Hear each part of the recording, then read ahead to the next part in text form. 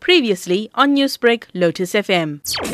Turquoise Harmony Institute was established in 2006. Are active in Johannesburg, Cape Town, as well as Durban with our project, programs, and events. We are an institute established as an interfaith foundation of South Africa at the beginning, but realizing that it's not only religions that need to be brought together. We have different cultures, races, as well as religions. So we have changed our name as Turquoise Harmony Institute, so we may know one another, our motto. So it's not only religions that we can bring together, it's also different cultures. Let us discuss the classes themselves. How were they structured, and what was some of the response from the refugee and migrant women participants? We started to think about it in 2016 after we had an event in Constitution Hill about the refugee women and children. And we thought that it's always the children and the women who suffers more in the conflict zones. I am an English teacher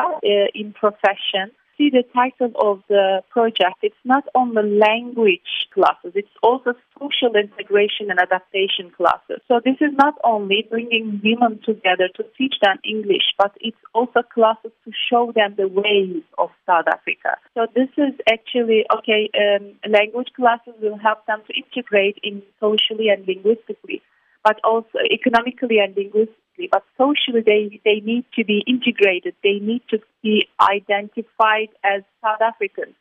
So here and there, we put documents and flashcards and PowerPoints about the ways of South Africa.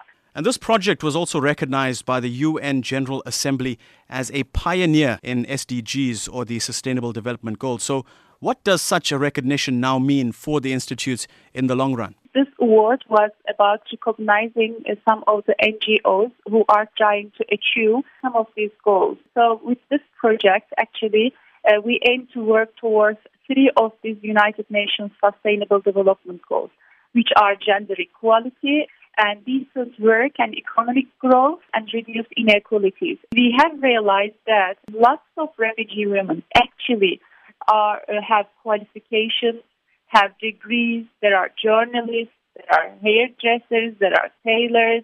They have skills and they have qualifications that they have brought from their own countries.